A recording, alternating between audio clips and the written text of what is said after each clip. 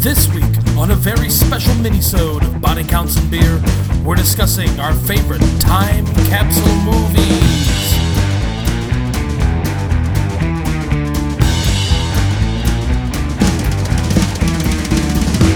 Hello and welcome to a glorious new mini-sode of Body Counts and Beer. I'm Mark Rosenthal. I'm Patrick Bromley. I can't live up to that intro, because I'm just John Rooney. Oh, thank you, John. Right? Yeah. That's so nice. You know it's not nice? Decades. Let's talk about them. That's right. This week, in advance of next week's full episode, we'll be talking about the movie Hackers, a movie that basically defines a small portion of the 1990s. It's a time capsule of a version of the 90s that never existed. So this week, we're going to be discussing our favorite time capsule movies. Movies that are representative of an era, a decade, a time. And also maybe good, hopefully. Yeah-ish. Yeah-ish. So we're going to go chronologically. We're going to begin in the 70s, because there's only three of us, so we can only cover 3 decades, and we don't want to do the 2000s or the 2010s, and we don't want to do anything before the 70s. We're doing the 70s first, and John... time capsule movie of the 70s. A little movie you may have heard of called A Midnight Cowboy. Ooh, I have heard of it. Yeah, a fun piece of trivia is that it is the only X-rated movie to win an Academy Award. Nice. That's right. And it also has a real-life sex criminal in it, in the form of Dustin Hoffman. Oh, Yes, nice. it does. Yeah. Which is interesting because it involves a character who plays a sex worker. Yeah. Isn't he a gigolo? Isn't that the whole thing? Yeah, he is the titular Midnight Cowboy, which is slang for, male prostitute. I think I'm confusing large chunks of this movie with that one episode of Flight of the Conchords. That happens. But it's still a good movie. It's got it's got that immortal line, "Hey, I'm walking here." Yeah, by Dustin Hoffman's Ratso Rizzo. Ratso Rizzo. Yeah. And then it's got that sweet Harry Nilsson song. Mm-hmm. Everybody's talking at me. Are you understand? Yeah, and it's starring Jon Voight in a really incredible performance.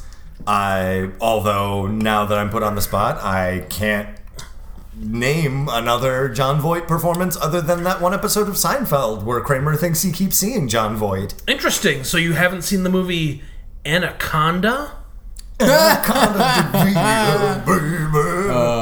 Probably the greatest modern Jon Voight performance. Jesus Christ, I had edited him out of the version in my mind. He does the most offensive South American accent ever. He sure does. In the sense that it's not really a South American accent at all. It's more just a racist making fun of Mexican people, I think. Right, yeah. It's a real bad. Back when that could be a performance. Yes, he's also in both National Treasure movies as Benjamin Franklin Gates' father.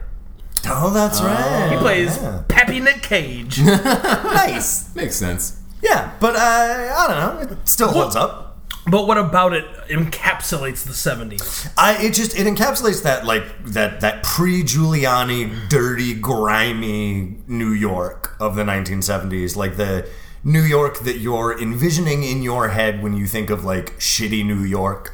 Right. Yeah. It's not the Times Square of today where it's like families and Mickey Mouse and TGI Right. Fridays. The Times Square is where you went to buy your porn. Yeah, it's where you went to get porn movie theaters. Yeah, and pick get up drugs and get alcohol. Right. Yeah.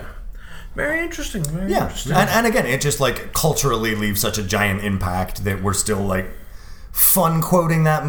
Again, you think of New York, you think, I'm walking here. Yeah. Any honorable mentions 70s movies we want to bring up that might really encapsulate the period? I'll go to bat, I guess, for Saturday Night Fever. Sure. It really does encapsulate at least the late 70s, the disco era, that 76 through 1980. Yeah. Weird fun fact is apparently that was Gene Siskel's all-time favorite movie, to the point where he bought one of the suits that was shot in the movie Interesting. and had it in a glass case. That was his Rosebud movie. Weird. Yeah. It's also a movie It's not that good. Also, it's a movie that when I last rewatched it, I was surprised to hear so many of the N-words. Oh, yeah. yes. And also, I guess growing up, the way that Saturday Night Fever is in the cultural lexicon is the music and the dancing. Yeah. Everyone knows, they know like Staying Alive and You Should Be Dancing and all that Bee Gees soundtrack Yeah. and stuff, and like all the dance moves in the white suit and the strutting with the paint can. But they totally forget like the plot, Yeah. which is horrifying. Yeah, they forget about the part where a lady gets raped and someone like falls off a fucking bridge and dies. Like it's a weird, brutal movie. Yeah. Patrick. And John Travolta's family won't stop touching his hair. True. Patrick, any honorable mentions 70s time capsule movies? I think I've mentioned this for other minisodes before, but I would go with Smokey and the Bandit. It's like an entirely different 70s. It's like a dirty southern 70s and not at all the metropolitan 70s. It has nothing to do with New York or LA or anywhere where anything was happening. But I think like... It's for a flyover 70s. Yeah, for a person that grew up in Virginia, like that's a place, or that movie, that rings true. Like lots of people, like the fun is speeding. Yeah. Drinking and speeding. These are my favorite things. It's like of a piece with like Texas Chainsaw Massacre, where it's that like real dirty, gross, humid, sticky 70s. It's the lighthearted Deliverance. Yeah. Yeah. I agree with that. I guess also like 70s was a real banner decade for like slasher horror movies. Well, sure. I mean, Yeah, it was. definitely. I would say that it's a banner decade for movies in general. Yeah. I mean, that's the decade that gave us, what they call New Hollywood now. Yeah, it gave us introduced- Star Wars. It gave us Jaws. I mean, Spielberg, Lucas, Coppola, De Palma, Milius, like all those guys who came out, Scorsese, all those guys who came out of the New Hollywood, that like film school group. yeah, that kind of started in the tail end of the 70s and like really took over Hollywood in the 80s. Well, it started in the tail end of the 60s and took over in the 70s. By the 70s, you had like Taxi Driver and Godfather, Yeah, you're and right. Apocalypse Now and stuff like that. Star Wars, Jaws. That was all mid 70s. Like they took over. And Star Wars just, would have been 77. Yeah, and not just critically, but commercially too. Yeah. Like they were the first people. They were some of the first people who like turned like commercial to critical, like critical success to commercial success. It was a generation that invented like the idea of like going out to the movies. Like the movies were just kind of like a dispensable throwaway kind of like, I guess let's go see a picture for real cheap because there's nothing else to do. But like, Yeah, they brought it back. the blockbuster idea, Right. the idea of like, oh no, you stand in line to see an exciting new movie Yeah. that everybody is going to be talking about. Which was something that was real big in like the 30s and 40s, when like the Hollywood heyday in the studio system, and you had big movies like, like Gone with the Wind and stuff like that, giant event The movies. big Cecil B. DeMille movies Yeah. and stuff, And that kind of like started to drop off like through the 50s and 60s until these guys showed up on the scene, until Jaws basically changed what a summer blockbuster was. Not The Duel? think it Or was that that one. episode of Columbo, I think he directed. Anyways, great. So we finished the 70s, and we're going to move on to the 80s. Mark, your favorite 80s time capsule movies. Guys, I'm going with a movie that has everything that the 80s had to offer. God, the 80s had so many. The 80s had too much. Yeah. Yes, it had cool chicks, hot studs, a sweet Kenny Loggins song, shirtless volleyball, Lots of yeah. neon and colors. dropping down to give a big, fat, sloppy blowjob to the military-industrial complex. Oh, yeah. I'm talking Top Gun. Yeah. Yep. That movie Tony is... Scott at his laser-focused finest. That movie is one neon light away from standing up out of the ground and being able to be wrapped in a box and just being called the 80s. I know that didn't make any sense. I don't care. Nah, it made Weird. sense to me. Like, weird trivia is that, like, further bonds it to the idea of consumerism is it was the first VHS tape to actually be affordable to buy. Oh, Right. Like, VHS interesting. tapes to combat the, like, rental market and, like, second string or second run movies, they priced them at, like, hundreds of dollars. Oh, I remember very Yeah. vividly my mom going to buy the movie Once Around, Yeah. the Richard Dreyfuss movie Oh, yeah, that yeah. nobody gives a shit about, and it was $99. Whoa. And that was a cheap VHS. Yeah. Yikes. But Top Gun, the producers figured out, hey, if we put a Coca-Cola commercial at the front of this VHS tape, we can treat it like ad revenue. So Top Gun came out for like $30. Oh, Right. wow. And it just had a Coca-Cola commercial, like the Coca-Cola commercial with like cool jets and like the fucking Kenny Loggins soundtrack. Like it was of a piece with Top Gun. It was like thematically resonant. Yeah. And I mean, the movie resonates, I think, with the 80s in a lot of ways. Number one, of course, it's soundtrack.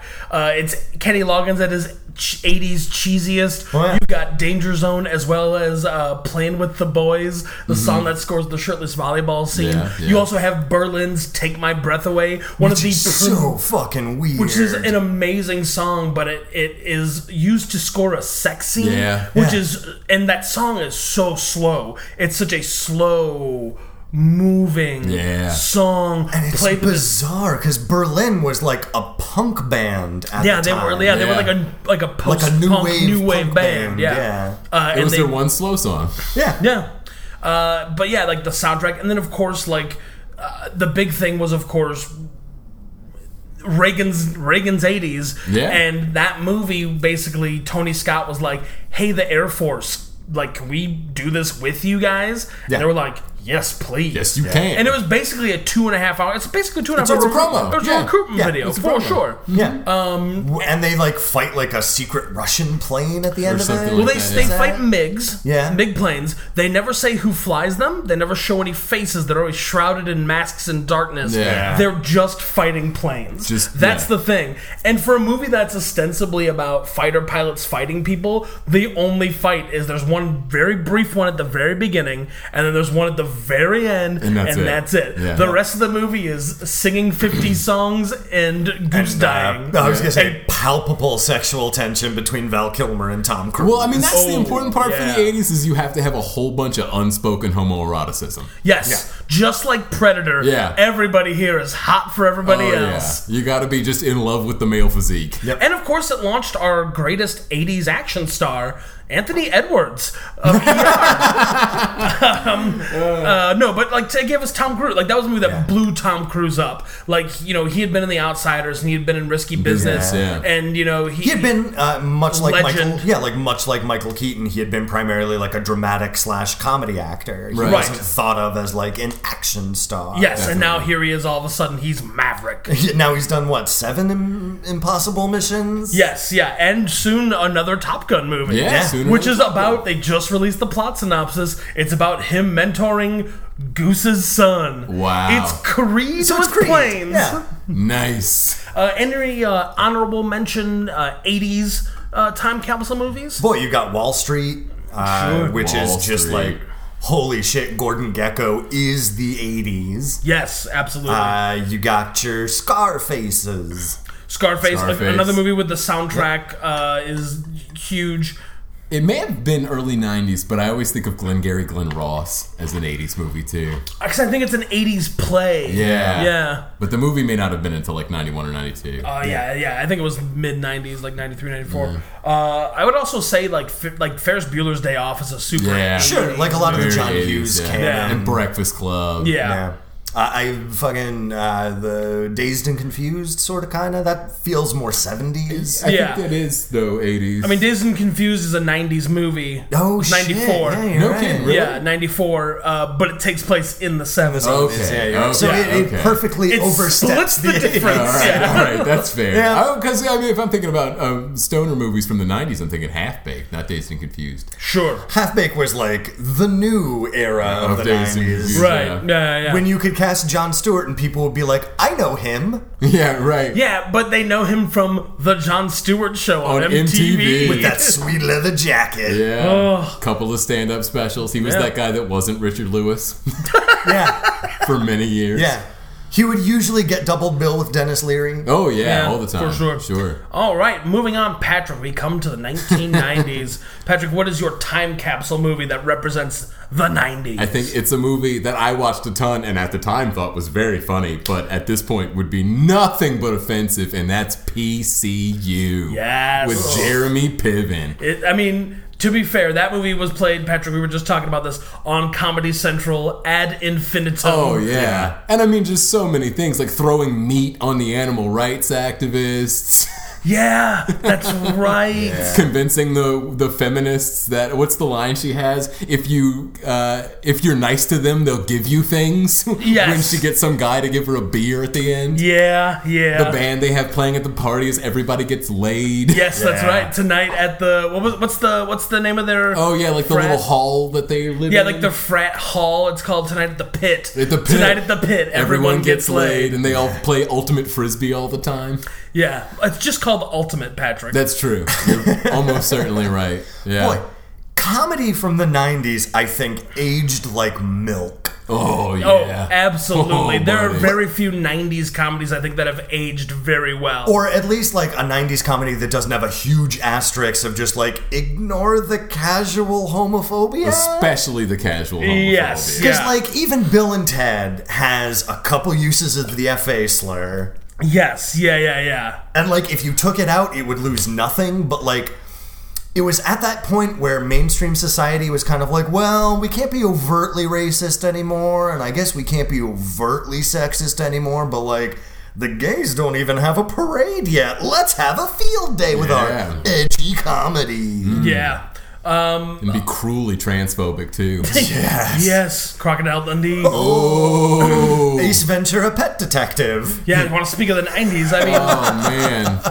I think that's another thing. Like, if we want to go to honorable mentions of the 90s, pretty much every Jim Carrey and Adam Sandler movie of that Oh, period yeah. of time Yeah. is very representative of the 90s. Yeah, both good and bad. Yeah. I have to imagine rewatching Tu Wong Fu, Thanks for Everything, Julie Newmar, is probably pretty brutal too. I don't know. I'm betting there are parts of it that probably aren't gonna be okay. Sure, but that's one of those movies where it's like, you're trying, Yeah, I guess. Sort of. you know? I would say the other thing I think that the 90s, to touch on besides just the comedy, is also the idea of like extremeness. The 90s gave us like the Mountain Dew, like Dorito, like nacho cheesier, cooler ranch. The 90s Cooler gave ranch. us a Nintendo ad campaign that was edgy in your face, where it was the commercial for Yoshi's Island where the guy explodes. Oh yeah. I mean, it's just a meaning of life ripoff. sure. I mean, all the Genesis commercials were just like,